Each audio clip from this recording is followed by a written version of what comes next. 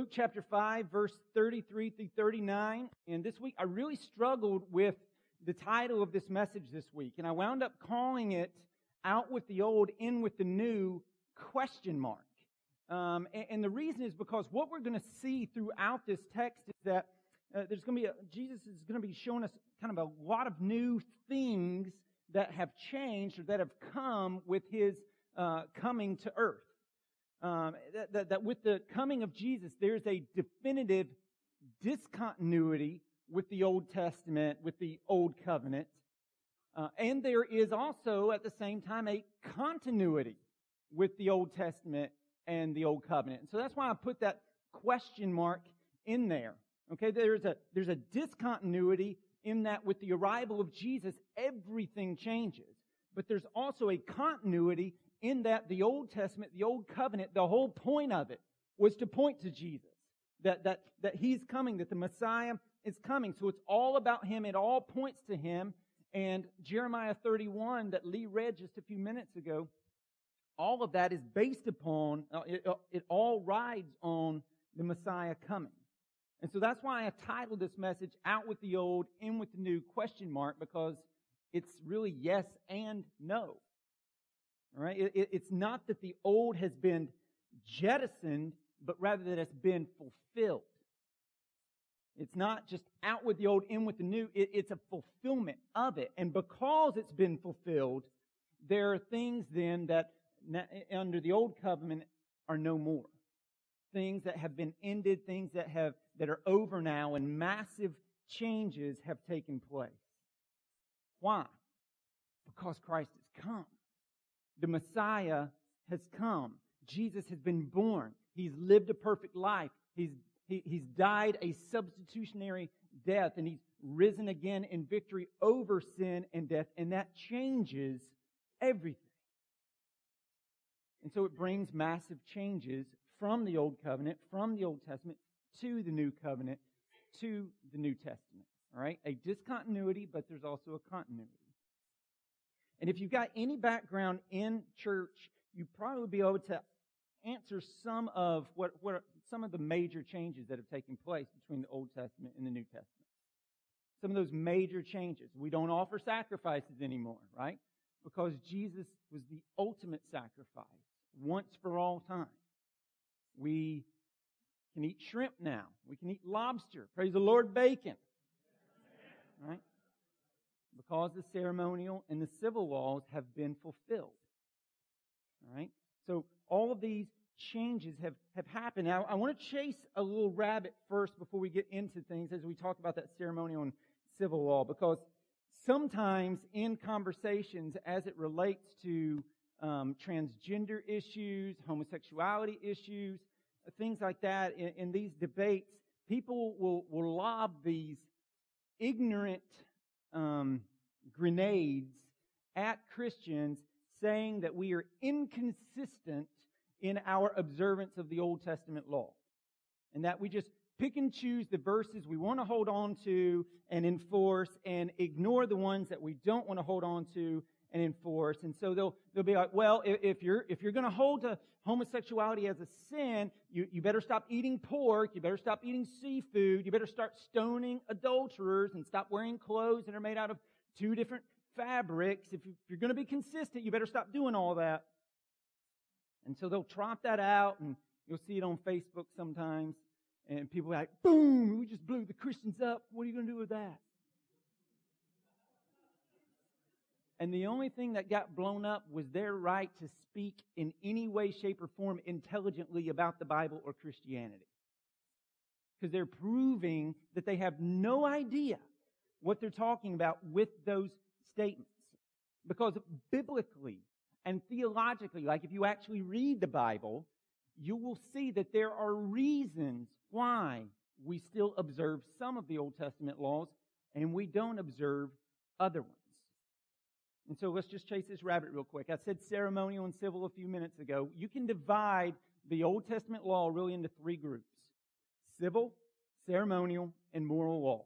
Okay, you've got the civil laws, you've got the ceremonial laws, you've got the moral laws. I'm not going to go deep into this. You can grab a podcast from the summer of 2014 on Colossians 2:16 through 17, where I did go deep into this, if you want to mine a little bit deeper.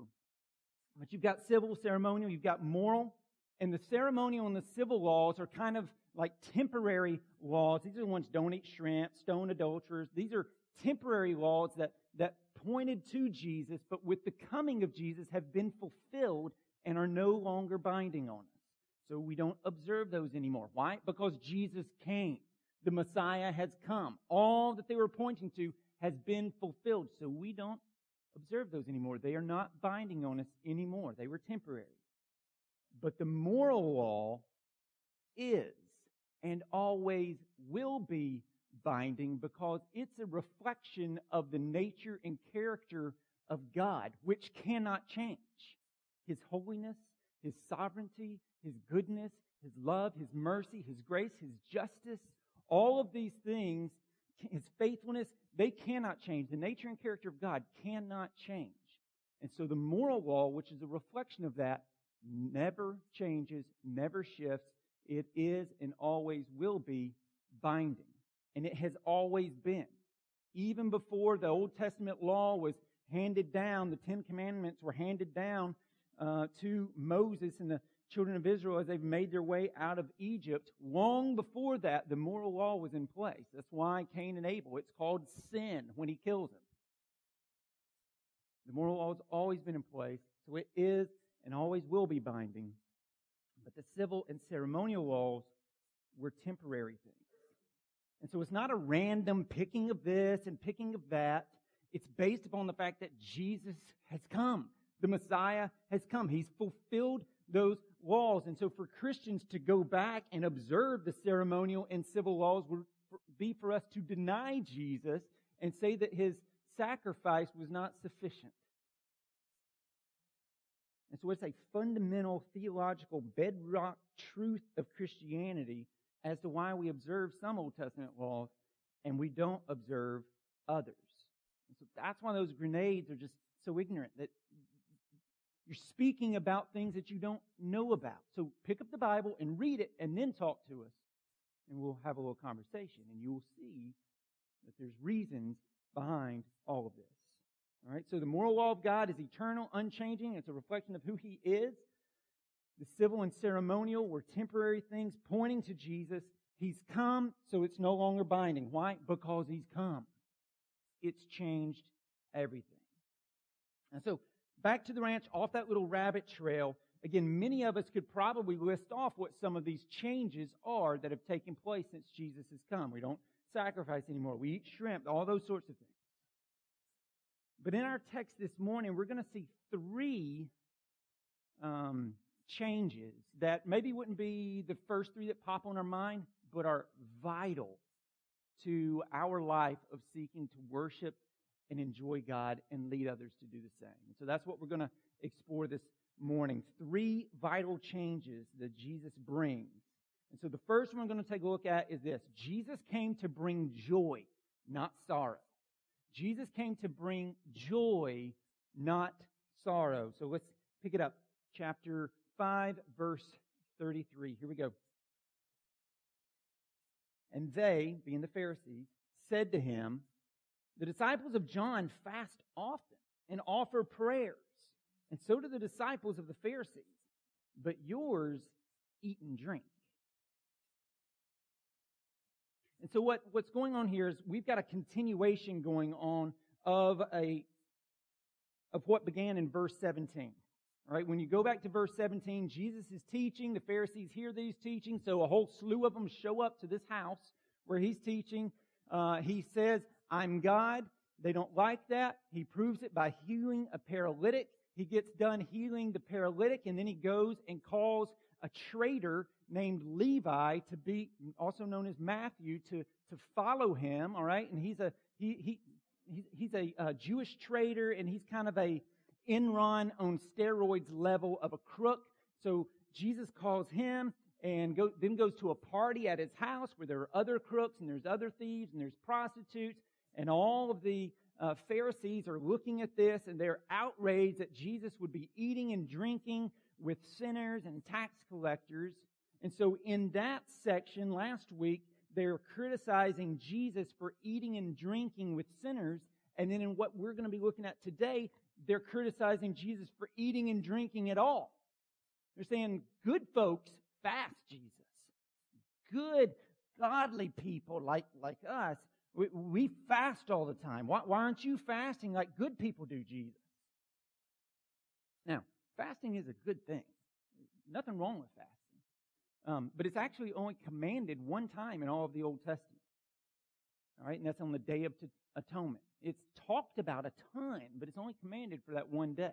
It began being observed more and more after the Hebrews returned from their exile to Babylon. They started having 4 annual feasts, and then there were people who would just began having fasts to express penitence and grief and those sorts of things. But the command is there's only one in all of the Old Testament. But almost but almost forecasted, maybe. I don't know. I told you, we're living out of boxes and suitcases. It's not all clicking today, but almost like forecasted or predicted, predictably. There we go. Praise the Lord. Predictably. The Pharisees, they take this good idea of fasting and they make it like an extra biblical rule and requirement. If you want to be godly, if you want to be good, then you need to fast on Mondays and Thursdays all the time. That's what good people do. So they take, here's this one Bible thing, they create a whole lot more around it. This is what legalists do. This is what self-righteous people do. They make it a whole lot more than what the text actually says. And so they say, if you want to be a good, godly Jew, you need to fast every Monday and every Thursday. And so that's what they set this up. But the Bible doesn't say that. They said that. And so for the Pharisees, life was just all about the external, just what could be seen, what was on the outside. So they created all these extra biblical traditions, all these extra rules to follow, many of which were good things. Fasting is not a bad thing. But it became just this kind of do these things, carry them out, and you'll be good with God. Do these things, carry them out, and you'll be good with God. And so it's just very much this false teaching idea of a paint-by-numbers relationship to God. Paint all the 4s orange, paint all the 2s red, paint all the 7s blue, and if you do that, you'll have this perfect picture and you'll be good with God. But it's all external. It was passionless. It was heartless. There was no love in it. There was no desire in it. It was just a begrudging submission built on the false notion that is what worship is. That true worship is beating yourself up and depriving yourself, and that shows God how serious you are about Him.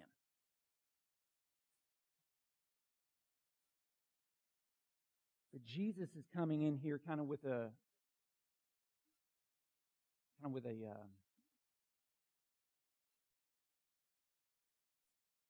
different strokes. What you talking about, Willis?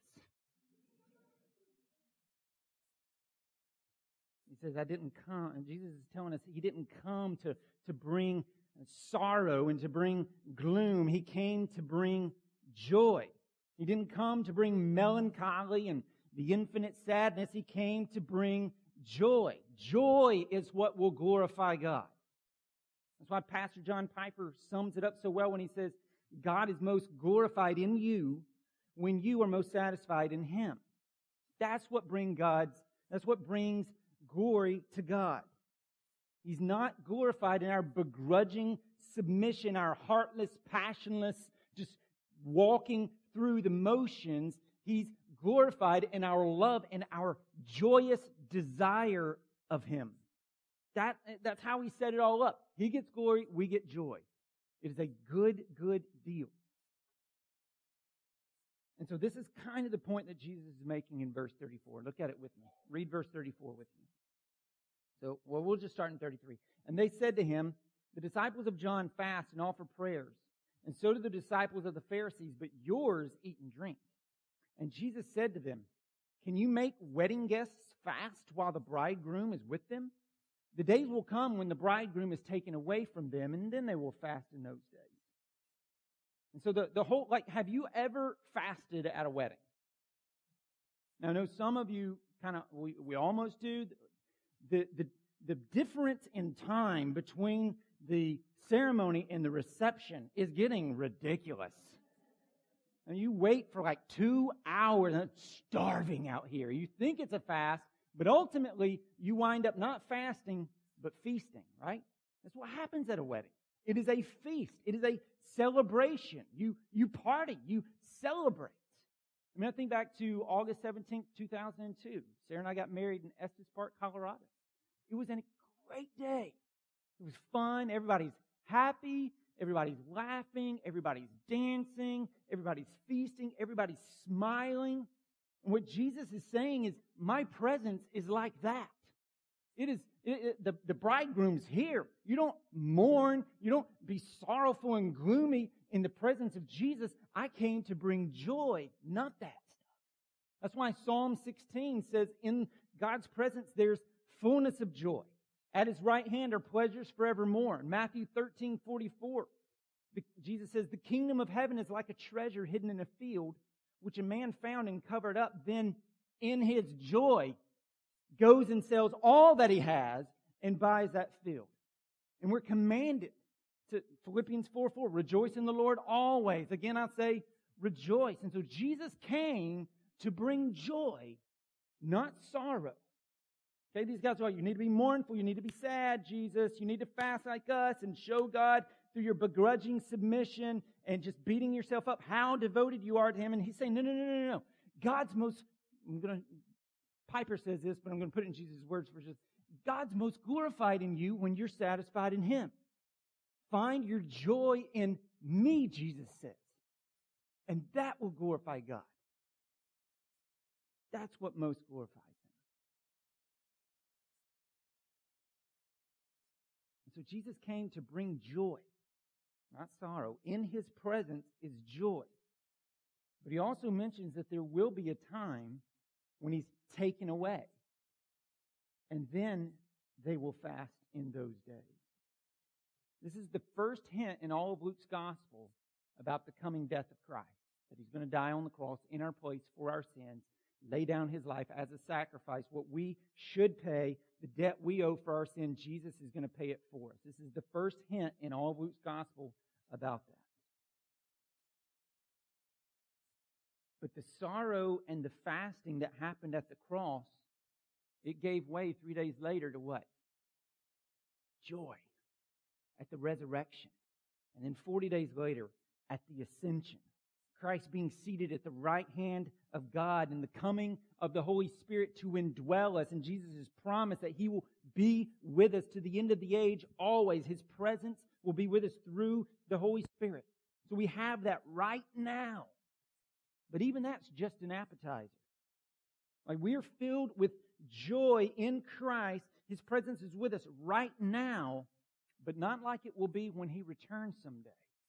So you've got this, I'm going to give you a kind of a theological term here. You've got this already, not yet paradigm. We are already filled with the Holy Spirit. We are already have the presence of Christ with us. We already have the joy of Christ, but not yet fully realized like it will be. There's this already not yet paradigm going on. And so, yes and amen, we say, Lord Jesus, come. Come, Lord Jesus, come. But even now, it's already, but not fully yet, but just with the already. If you're in Christ, you've been saved. You've been adopted into the family of God. And you are loved by our Heavenly Father. And He delights in you. Zephaniah 3 tells us He sings over us.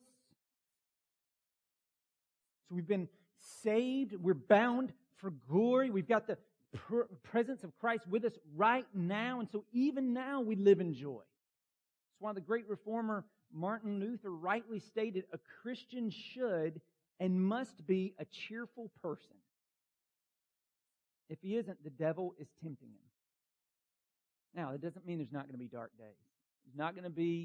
It does not mean that there's not going to be dark nights of the soul. Those things are going to happen. Some of the greatest Christians of all time battled deeply with depression.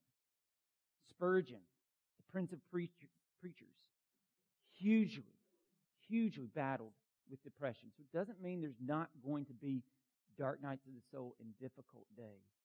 But there is a joy that overweighs those things. That there is coming a day when we will be united with Christ. He will return, or we will pass away and be with Him, whichever happens first. There's coming a day, and as we sang, there will be no more tears, there will be no more sorrow, there will be no more sin, there will be no more death. Those old things have passed away. New has come in all its fullness. We've got newness now, but it's an already not yet. We already have it, but it's not yet fully realized, but it will be one day. So Jesus came to bring joy, and so there should be some vitality in our life, some smiles in our life, some joy in our life, even amongst the temporary difficult days. And so Jesus came to bring this joy, and it's a joy that's ever expanding.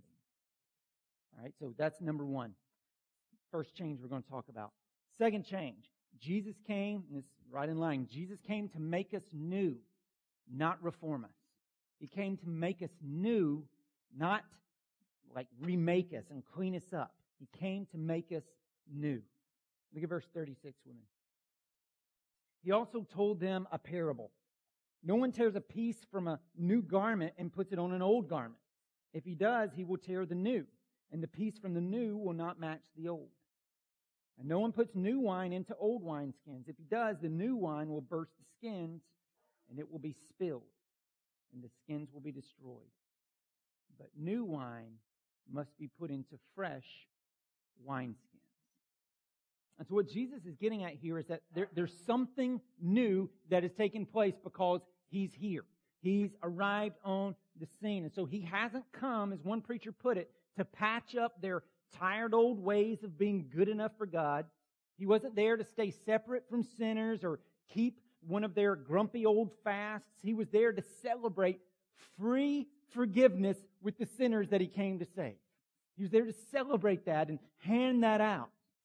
And so Jesus is not a patch-up plan. He's not an add-on to life. You don't just grab and try to patch Jesus onto your life. He doesn't mix and match with man-made religion. You can't just take a little Jesus and take a little bit of this and kind of put them together. No, He's all-consuming. He can't be an add-on. He can't be bottled up and contained within the confines of your old way of life. See, the joy of Christ is ever expanding. I think that's part of what Jesus is getting at with this whole deal about the wineskins. Like when you slaughter a goat and skin it properly, it's watertight. And it's got some elasticity to it when it first happens. So I talked to you a couple of weeks ago about my friend Dan, who, when we were talking about leprosy, who one summer went remote village in Ethiopia, worked with the Gumu peoples, and many of them were lepers there. Well, when he prepared at the end of that semester to come home, they had a celebration for him. And so they slaughtered a goat and a cow. They made him slit the throat on the goat, and then they skinned everything. They ate the goat, they ate the cow, fed the whole village. I mean, this is a ton of money to these people. And they took the cow and they made him a drum. All right? Now, he was leaving like 3 days later.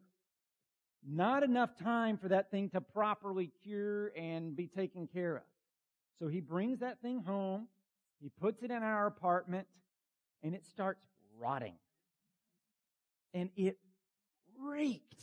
Like when you can smell something in a college dormitory of boys. Like there's a boy smell, just a boy stink. And when you can smell that, you know it's bad.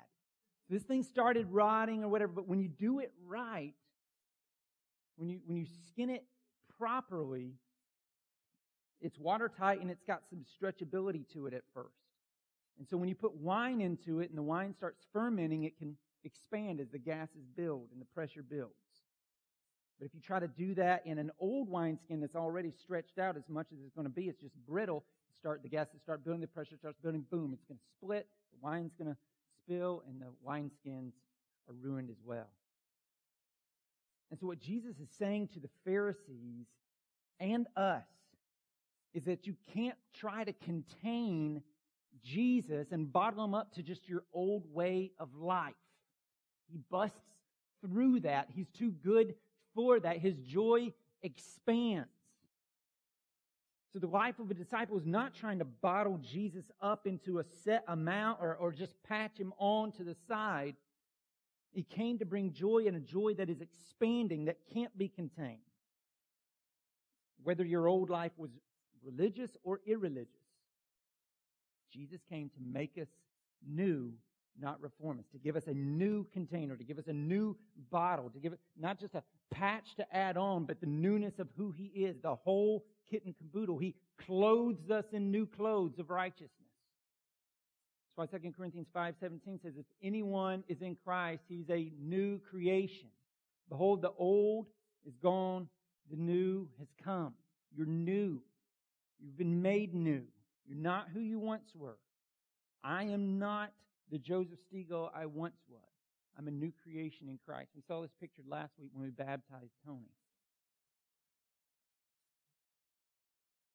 And so number one, we talked about Jesus came to bring joy, not sorrow. Jesus came to make us new, not just reform us. These are all changes that have taken place because Jesus has arrived.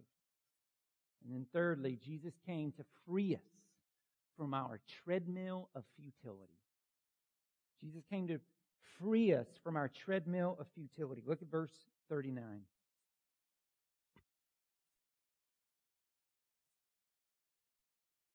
We'll actually go back and pick it up in 36 just so we get the whole thing together. He also told them a parable. No one tears a piece from a new garment and puts it on an old garment. If he does, he'll tear the new, and the piece from the new will not match the old. And no one puts new wine into old wineskins. If he does, the new wine will burst the skins, and it will be spilled, and the skins will be destroyed. But new wine must be put into fresh wineskins. And no one, after drinking old wine, desires new, for he says, the old is good. Now, there's kind of a cultural deal right here we've got to understand that does not match our culture today. So we've got to dig into this a little bit. Today, if you want wine, you want vintage, right? You want old stuff. You want stuff that's had a while to be in the barrels or whatever it's made in. You want old stuff, several years ago. You don't want the new stuff. But in the Bible, new wine represented like joy. It was an expression of exuberant joy. So for today, like the old stuff is better, but here, new wine expresses joy. And so what Jesus is the point he's trying to make here is that he offers new wine, this joyous salvation to any and all who will believe.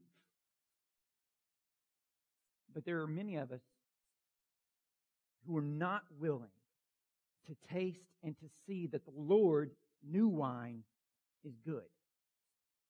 Just unwilling to let go of our old way of life. Some of us unwilling to let go to the point that we completely refuse Christ. Others of us unwilling to let go to the point we just want to keep him bottled up, where we can contain him and got our little Jesus right here. We'll add him on to our life. Stay over there. Stay in that corner. I want my part, but we want a little bit of Jesus. Just unwilling to let go of our old way of life because our whole sense of security and identity is wrapped up in it. And so we buy into this treadmill of existence where we just think, if I could just get a little more, then I'll be happy. If I could just get a little more, like if I had a little more networking and knew more people and had more opportunities, I'd be happy. If I had a little more notoriety in my workplace, I'd be happy. If I had more accolades at work, more clients, more this, more that, then I'll be happy. If I expand the business, if I grow the business, I'll be happy. If I had, more likes on Facebook for some of us, then I'd be happy. If I had more money, if I had more toys, if I had more clothes, if I had nicer cars, on and on and on, I have more appreciation for who I am and what I do, then I'd be happy. And it's this treadmill of futility because, like, think about it. We're so warped in our thinking that we think that if we could just get more of what already doesn't satisfy us, then we'd be satisfied. Now, you're not satisfied with what you have, so if I could get more of what already doesn't satisfy, then I'll be good. Well, you get more. Well, now I want more. You see what I'm saying? It's this treadmill, this futility, this treadmill of futility. Just round and round and round it goes. I could just get more. If what doesn't already satisfy me, I'd be satisfied. But Jesus has come to set us free from that. To help us see that the treadmill just goes round and round. It doesn't lead anywhere. It will not satisfy us ever. And we can never get enough stuff, whatever that stuff for you is, to satisfy you. Ever. Because what is missing and what we ultimately crave, though sin has blinded us to it, is God Himself. We were created for Him. We are hardwired for Him. Sin blinds us to this. So we seek fulfillment in every God replacement we can create, every idol we can manufacture in the idol factory of our hearts. But ultimately, all of that is to drive us. There is something more. There's something missing. There's got to be more than this. What is it? It's Christ. And you can spin on the treadmill of futility all the way to the grave. Or you can get off of it, which is what Christ offers you. To get off the treadmill of futility and find the satisfaction that can only be found in Christ, not in all these little trinkets and toys. C.S. Lewis preached a series of sermons called The Weight of Glory during World War II. They aired them on the radio in England during the Blitzkrieg and all of these things. You can get a book, Weight of Glory. I put it in your resources and read the sermons that they aired over the airwaves during that time. But in one of them, and kind of a driving point of a lot of what he stated, to be summarized in this, here's a famous statement he said, and man, it is true. It would seem that our Lord finds our desires not too strong, but too weak. We are half-hearted creatures, fooling about with drink and sex and ambition when infinite joy is offered us. Like an ignorant child who wants to go on making mud pies in a slum because he cannot imagine what is meant by the offer of a holiday at the sea. We are far too easily pleased. Jesus came to bring joy, not sorrow. So don't buy into the lie of a joyless Christianity. Jesus came to make you new, not just reform you. So don't try to just patch Jesus onto your life or bottle Him up in the old wineskin of your life. And He came to set you free from the treadmill of futility. So get off of it. There is joy, there is newness, and there is freedom in Christ.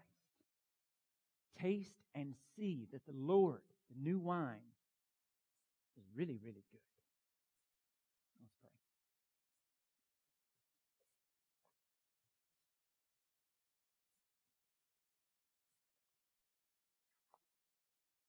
Father, as I prepared this message, and as I thought through this message, and as this message impacted me, I found that too often I found myself thinking about people who have not yet received Christ.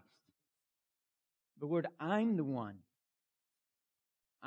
who so often, as a believer, seeks to bottle you up, seeks to treat you as an add-on, as a patch I add on. I'm the one who too often does not remember the joy that is set before me, the coming kingdom.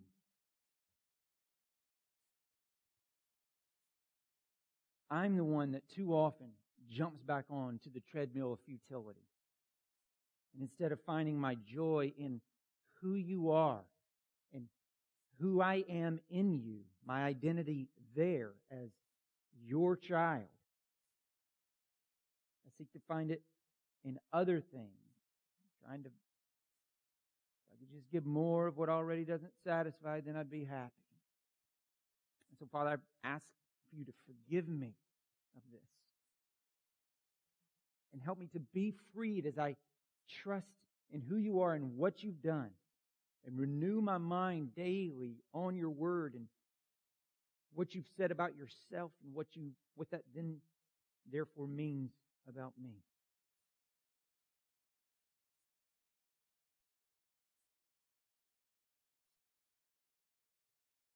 And so, Father, for those of us in this room who are believers, let us not think, oh, non-believers should hear this. Let us examine our own hearts, especially as we come to the Lord's table, to your table. For those of us in this room who are not yet believers, Father, I pray that by your Spirit you would open their hearts to taste and see, that they would taste and see that the Lord is good. That they would not just say, what I've got's good enough. The old's good. I don't want anything else. They would not be satisfied with their mud pie in a slum, but would come to the holiday at the sea.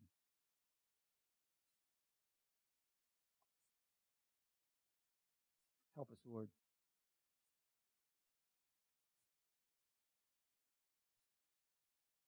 In your name we pray. Amen.